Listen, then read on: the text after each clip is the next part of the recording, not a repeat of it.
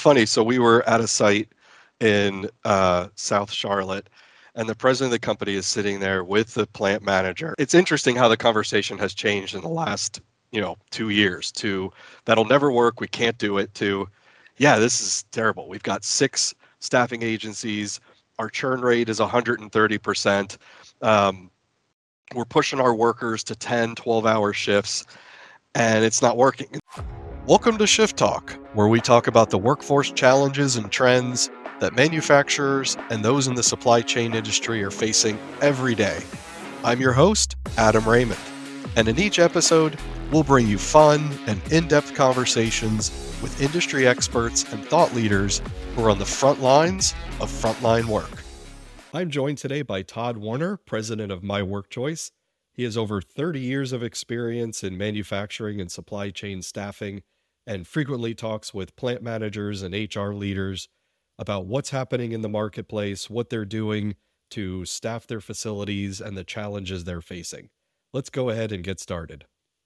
So we were talking yesterday in the back of our amazing call center, and you brought up something that I thought was really interesting, and I wanted to capture it. So let's talk about this thought, right? We keep saying how when we're at a new facility and we're talking to, especially the operations folks, right? Let's be honest. HR is usually all excited about the idea of flexibility, but operations is like, yeah, no, it'll never work here. We're different. The way we do things is special. It takes 6 years to go through training. We can't do flex, right? So what try to capture again what your old man angry on his grass, on his lawn in the front yard. You did a great little synopsis there of what you said. Yeah, it's obviously when you're trying to take on the lofty goal of being an innovator, the number one barrier, roadblock, speed bump is change. And as we know, human nature is we're resistant to change. And that is no better place to find the resistance to change than in distribution and manufacturing operations, where they go back to the Model T 150-year-old 40-hour work week requirements. And everything that has been designed over history has been designed with the best way to possibly run an operation, except for the consideration for the worker. So I understand, everybody's been raised in those environments, been raised in an environment that a 12-hour shift is the most efficient model to possibly use to operate. It's easier. It's you can stage it better, et cetera, et cetera. Unfortunately, it's the least desirable shift for a worker today. So right. My rant was all about change, right? Yeah. So when somebody says, well, flex couldn't possibly work here, we can't do that. Yeah, and I love that one because what data shows, and the reason we actually started My Work Choice 4 years ago, was that they are in the midst of the change and they're unaware of it. So as they sit there and go, we can't possibly do this, we can't possibly flex, we can't possibly change and adapt. I chuckle because it's already happening and it already happened. No, they haven't changed their operational model, true. But what has changed is the workers that are in their building. And everyone we talk to, without exception, will tell us a story that the workers no longer work the 40 hours, that they're suffering anywhere between 20 to 40% daily absenteeism, well more than what is allowed to be taken off. Point systems are compromised. They don't know what to do. People are taking off more. They're forced to fire people, but they're struggling to hire people. And yes, in today's world, they're hiring a little bit more than what they did through COVID. So they're getting excited, but it's still the same worker. It's still the same worker that wants to have more time off, that these lower level jobs they're going to do, but they want to do it on their terms. And that's what's happening. So change has already happened. They're just not aware of it. They haven't prepared for it, and they don't have a plan to solve it. Right. Well, what's funny, so we were at a site in South Charlotte, and the president of the company is sitting there with the plant manager. And even, it's interesting how the conversation has changed in the last, 2 years to that'll never work. We can't do it to, yeah, this is terrible. We've got 6 staffing agencies. our churn rate is 130%. We're pushing our workers to 10, 12-hour shifts, and it's not working. And the president of the company says, yeah, well, who wants to work 12 hours? Right? She's like, I don't want to work 12 hours, and I have a desk job. I could not imagine lifting 50 pounds for 12 hours straight and thinking that we're going to get a higher efficiency out of that worker in those last, 4 hours. Well, let's take your story one step further. Well, everybody we talk to, what is their answer to the issues that they're currently experiencing? So we have 70% showing up, 30% are not. We're behind production. So our answer to that solution, going back into the old days of thinking, we're going to have these people work more hours. So Yeah, we're going to have to force overtime. We're going to have to extend our shifts maybe to 10 and 12 hours. So let's take the remaining workers we do have and let's just push them to the brink. Again, falling back on, it's all about designing the best operations for the operations, but not for the worker. But what we're learning in today's world is if you don't have the workers, you can't get the production. Right. So it is about adapting to what has already changed and what is already in the building. And everybody is under a new excitement of, well, maybe now that more people are going for work because we have inflation and costs, well, maybe since they're going to work, they're going to come back and they're going to want to work full-time jobs with full-time benefits, and we won't have to worry about this. Right. But it's not happening. Yes, they're coming in the doors a little faster, but it's the same. How do you know? But how do you know that's not happening? Because that's what we're seeing a lot of existing partners and clients are going, hey, it's actually interesting because some of them get it because they're like, we were talking to a site up in Ohio and they said, oh, we've gotten 50 new applicants this week, but we know none of them are going to stick around. It shifted. Right? It used to be the appeal of if you could offer a flexible offering, it could attract workers when nobody could get anybody to come to the door, right? Right. Well, now it's they're able to get a little bit more, so they're building their confidence, but what they're finding out is they still have the same issues that they were having previously, which is the workers don't want to work that 40-hour plus model. They want to have time off. They're still being compromised. They're still being forced to make decisions. And that's the feedback we're getting. We're getting clients that after 4 or 5 weeks of trying to go back to the old way again are calling us and saying, listen, we still have the high turnover. We still have people churning, quitting after 2 weeks of training. And that's the issue. The issue is it doesn't matter how many you hire. Folks want more time off. Right. And if you don't have a system or a program to adapt to it, then it's going to pass you by. And it is amazing when you listen to folks say, well, this won't fit and this won't work for us. Yet you're experiencing 30% daily absenteeism. It's happening to you. So what's your already answer doing to it. that? No, I love you said it. I think the line you said is, oh, you're afraid of doing flex schedules. Guess what? You're already doing it. Yeah, and you're unaware of it. Yeah. You're unaware of it because you have 500 other job openings in the market, right? It's not like they don't have choices. We're in a situation where workers have unlimited choices. So if they point out, you can either ignore it, which is what a lot of sites are doing, or they just go, you know what? I know my supervisor is going to fire me today if I call out. So guess what? I'm ghosting. I'm going to go pick up another job. They're hired 24 hours later, making the same pay someplace else. And that's what I want to bring up on the second thought, right, in this conversation is pay rate. And I thought this was really interesting because we were having a conversation about marketing, and to what you just said is, we're at a point where we can literally say, okay, now that you've tried everything else, you can come work with us because we've actually figured it out. And one of the things that we've always done is positioned workers in this place of, well, they need flexibility because of their lives, which is to a large extent true, right? Like kids in school, they can't find daycare. They've got elderly parents they're taking care of. They get sick themselves. That is a huge piece of it, right? But you brought up something that I thought was really interesting that we actually just saw reported on in an Amazon article about what does the pay rate have to do with your core worker versus your contingent labor force? Yeah, that's a great point. And it is driven, it is economically driven, and it's by the pay rate.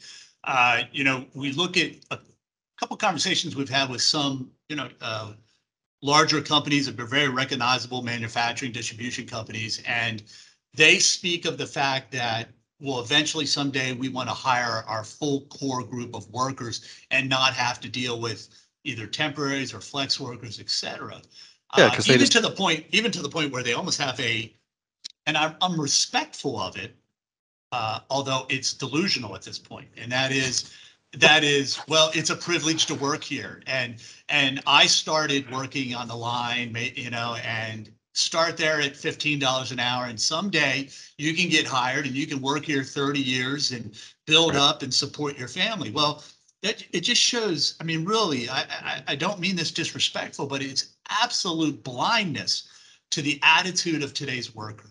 That is not the worker of today. Well, and let's be honest with ourselves, right? You and I grew up in a world where that's what was ingrained in you, right? You went to go work for a company, you work 9 to 5, you work more than that, because you want to do what's right by the company, and you know the company's going to take care of you. You're going to get that gold watch after 30 years.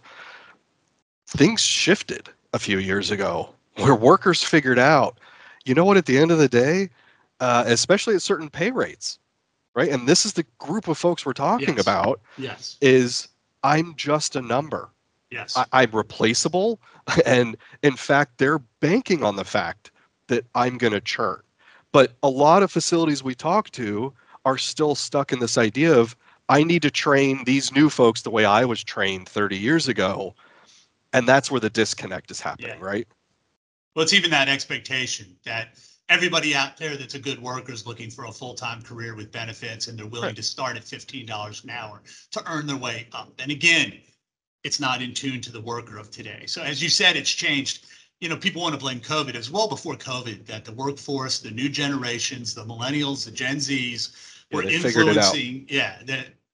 Hey, listen, these jobs are not exciting to them. I make the joke constantly that you want to scare Gen Z out of your building, tell them you want to hire them for 30 years. It's true.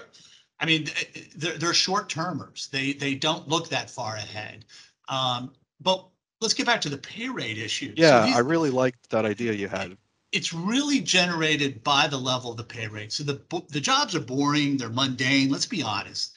It's not. You're not going to get a millennial Gen Z excited about throwing boxes for $15 an hour on third shift, and someday you might get hired and get benefits and get bumped up to $16 or $17 an hour.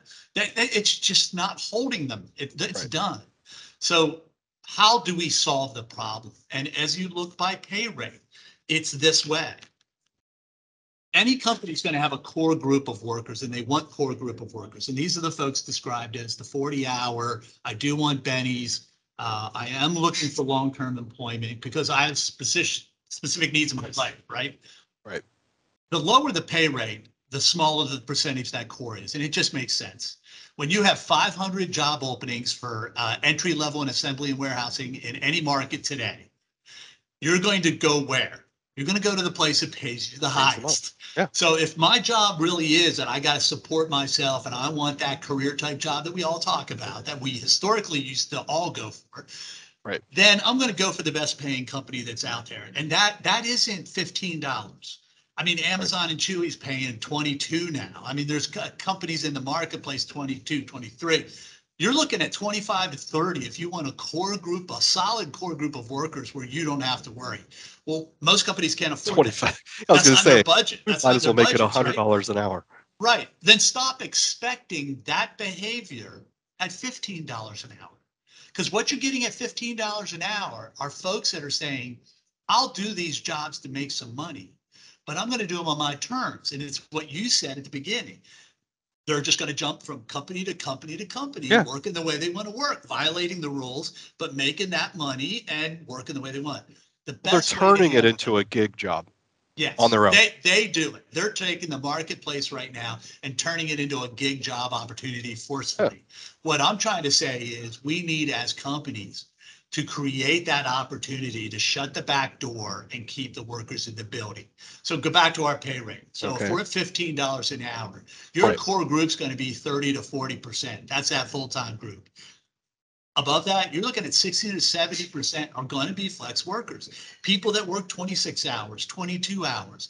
That's what you're getting. So adapt and make it work for you, because that is the workforce today. Now you can go up to $16, right? It might climb up to 40%. Then you're gonna jump to 17. It might jump up to a 50% core. You get my Right. point. Get Yeah, up to we've seen that. $20, We've you seen might that. be at a 60-40 split. But the reality is that's what your split is. You're going to have X number of workers that are willing to do this job, that want flexibility, and you're going to have a core group, but it's going to be somewhere in that 50-60 range. Well, and I think the reality too is we've seen this in the data, right? Like any site that goes, we're going to do $1 incentive, we're going to do a $2 incentive. They bring workers back out, right? People show up. But then 60, 90 days later, we're right back in the same thing of, Yeah. well, everybody in that market has raised their prices. So you've got to get to a point where you're like, yeah, that's great, Todd, but I can't pay my workers $22 an hour like Amazon. Right. I'm going to go out of business, right? Like we were just paying $12.50 2 years ago, right? Like I've already increased my pay rates 83%. So what are you telling me? Like I'm going to have to use contingent labor for 60% of my building? Like what's the solution to this then? Like Yeah, can't just let me give pay you two rates forever. real life examples. One is Fortune 100 manufacturing. You know, they just did their data research on their facilities, and they're 67% to 71% daily attendance from their full-time workers. So they have 30% they're short every day from their workforce. Yet they're desperately trying to hire a temp to hire model using contingency workforce from temporary agencies, and desperately trying, but can never get ahead, can never get that number to where it needs to be, and they can't keep people in the building at a pay rate that's at $14 to $15. So they got to come up with a solution, right? They got to come up with a solution that keeps the worker, attracts them, and then also fills that 30%, because the full-time offering is not doing it. You know, and then the second scenario is the company that's desperately trying to get to 100% full-time workforce. And after 2.5 years, and again, another Fortune 100 manufacturing environment, where after 2 years, they have yet to catch up with their attrition. In other words, they're hiring, they're less every week than they're losing through the back door, because they're desperately trying to do it again. So again, you have to find a way to shut the back door and keep these workers. So the solution is real simple. It's having a model that can hire your core group at the pay rate that you want, find where that natural line is, allow those folks to have more time off and track it, because that affects them just as much. Right. We're not going to go back to the day where you can't have a PTO day for the first 6 months. That stuff doesn't happen anymore. So Yeah, adapt to it. Find where that nice middle ground is, where they average 32 to 35 hours, and track it. And then once you found that line of what that core group is, whatever your pay rate is, if it's 15 or if it's 18, whatever that core group is, then come up with a plan to be able to manage a flexible workforce that's attracted to your job because of flexibility and wants to stay there because of flexibility. So you're going to fill in that gap, that 70%, that 60%, that 50% with flexible workers, and manage those folks on an app. Maybe like an app like My Work Choice. Yeah, but really, tell me more. Okay, so that's a great idea, but now haven't I just created a situation where I'm having to constantly churn and train this flex group? Right now, you're telling me instead of just training 50 people, you're telling me I've got to train 50 plus another 50 of flex workers. Yeah, it every is true, but 60 it's days. this. Yeah, no. Again, the mentality is these folks turn over, right? Not if you can give them what they want. Number one things that this worker at this pay level wants is the ability to work when they want. What does that mean? You know, we come up with all these, the white collar world has gig and flexibility and work from home and all this kind of stuff. Really what this sub $20 an hour worker wants is the ability to just take off more than what we're allowing them. This generation of worker, I get tired of doing this mundane job. I want to take off Thursday and Friday. That's crazy talk. I don't feel like going to work Tuesday. I don't want to work overtime. Right. This kind of, that's just how they are. You either accept it and adapt to it, or you just keep firing them and turning. So my point is, if you put it on the table that they can do that, and it's in a positive way where they don't get yelled at or they don't get points or they don't get threatened to get fired and then they quit and go get another job. If we can say, that's cool, drop your shift. We appreciate that you work for us, that you work 26 hours this week and you want to come back next week. And we'll solve the problem because we'll find somebody to work the other 14 hours this week because it's another coworker who will fill in those gaps, that flexibility. Being able to manage that and offer that makes that $15, $16, $17 an hour job now attractive. And that's what this is all about.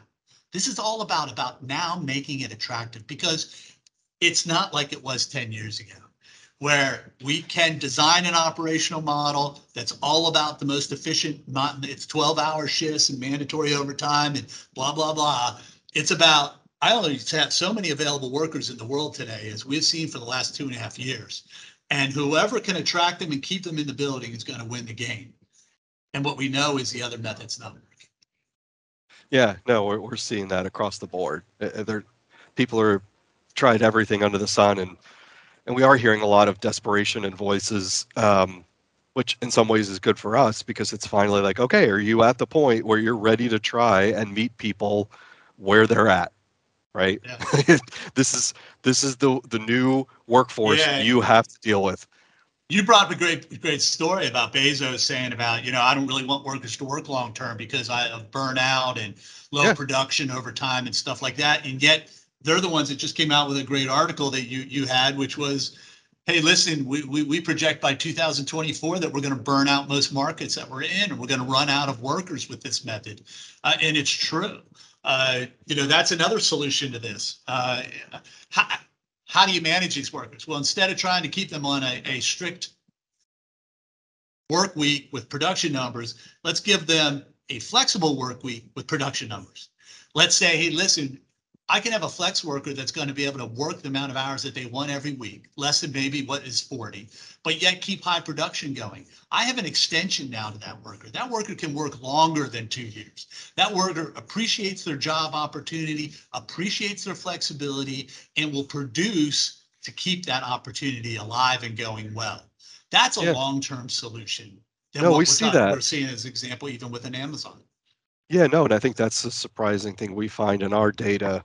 I mean, not surprising once you understand what's happening behind it, is that our workers are staying long term, right? We have workers that have been with us 2, 3, 4 years because there's no reason for them to jump ship and go find another job. Right? Like we've taken that issue off the table of, hey, you know what? If you need to take a day here off, day there off, take 2 weeks off, come back. If you need to redo training, whatever it is, like come back to work, we will get you up to speed. Keep the worker. Keep the worker, keep your training costs down, and keep them in the door. It's simple. But instead of fighting upstream, which, that was our motivation when we created My Work Choice. We were tired of fighting upstream. We were tired of trying to force workers of today to stick to the 40-hour work week and then no show, no call them or fire them for attendance. And we're just burning and churning recruitment 4 years ago. Well, the world's gotten more into this. The worker has adapted this. It's go all the way back to the beginning of our podcasts. It's changed, whether you like it or not. The worker has changed. It's not going back to the way things were. Yeah, your facility maybe is doing it the way it used to be done, but the worker of today has changed. No, it's going back, Todd. I'm a believer. We're going to see it. They're going to come back. It shocks me because I think that's the underlying theme, right? The fear of change, where I'll see individuals just ignore the data, ignore the numbers, which is the worker speaking through the numbers of how they want to work, and just ignore that and hold on to the thought that it's going to go back to where everybody wants to work 40 hours in overtime. It's not going to happen. Well, it comes back to, it's hard to self-assess and go, it feels unfair, right? That, well, this new generation gets to come in and work in a way that I never got to. I put in my blood, sweat, and tears. I did my 30 years. And we're not trying to undercut that. We're not trying to say that that's not valuable, right? Like those workers are still critical to grow them into, supervisor and management and senior team leadership roles. But we don't see that work mentality as much today. It is much more of, I want to go earn a paycheck so I can go do things outside of work, right? Hey, the world changes. Look at our industry, Adam. I know. I started in an industry many years ago where I used to use a payphone to call back orders, and our recruiters had 3x5 cards and Right. index files. And now we look at a world where folks are working all over the world remotely from their homes, and they're placing individuals into jobs and careers, and Right. every industry changes and evolves. What we're seeing is a workforce in the blue collar world that finally has evolved. It's a little later than some of the other things in this world if you think Yep. about it. I Yep. mean, gig was ahead of the game before everybody else was thinking about it. It now has come down into the blue collar world, and it has changed the worker. The workers think, I'll do these jobs.